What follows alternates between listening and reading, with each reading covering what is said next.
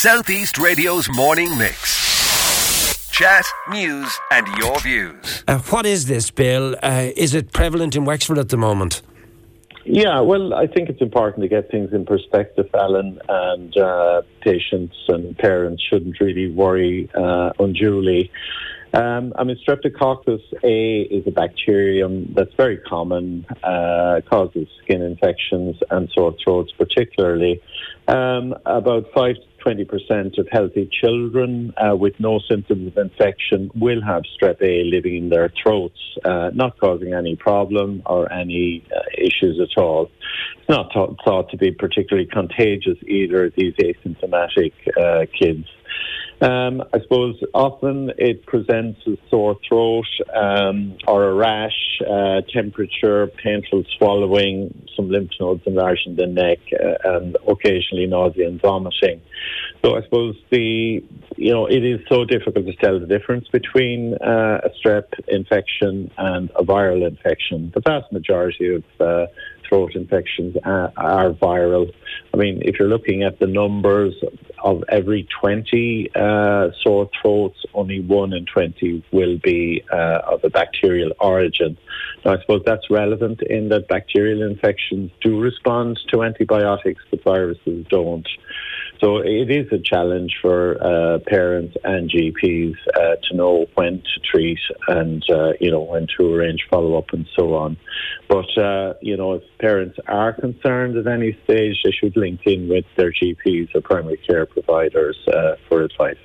Yeah, I think a lot of it has been brought to public attention because of the death of the 10-year-old Cork girl.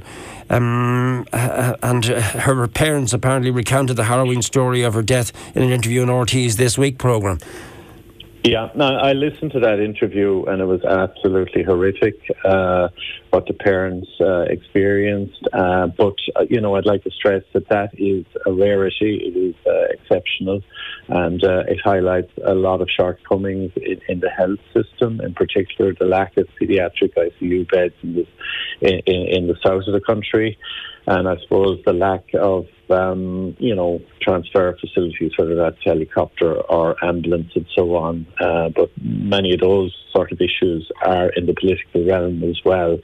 But that particular complication is exceedingly rare, regrettably, with tragic outcomes in that particular case. I suppose the particular issue there was septicemia, which is effectively a blood infection which extends to all of the body and involves, the loss of muscle and skin and also renal failure and so on. But, I'd just like to reassure patients and parents that really it is common. It does occur in 5 to 20% of kids. They carry this bug. It doesn't generally cause any problems and treatment isn't indicated. And even if you don't get treatment for a Strep A throat infection, most of these will resolve on their own anyway without any intervention.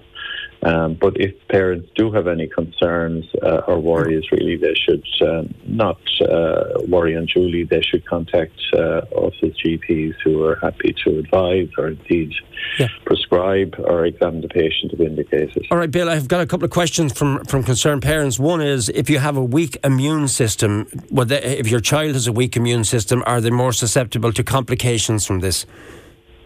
Well, it would be, but again, most children generally are quite healthy. If the child is on immunosuppressants for management of cancer or indeed are on oral steroids for any particular reason, then yes, they are a particularly vulnerable group. And, it's not just Strep A they would be vulnerable to, but most infections that are encountered, whether it's, in the creche or in the classroom. But if the feeling is that, a child is immunocompromised, then really, that sort of escalates matters and people need to attend their GP a little bit earlier. Now, don't forget, kids, do get a lot of respiratory infections.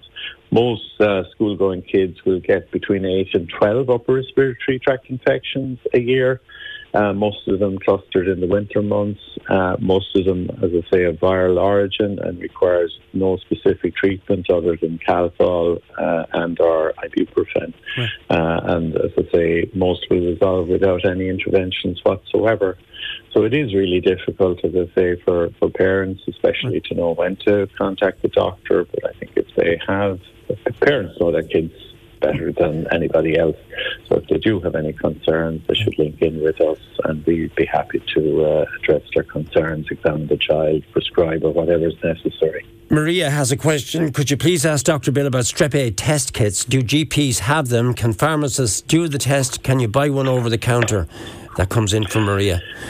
I'm not sure. There certainly isn't any near-site testing available in general practice at the moment. There was, HICO, I believe, were planning on recommending CRP, which is C-reactive protein, which is a sort of an index of infection, but it's non-specific for Strep A.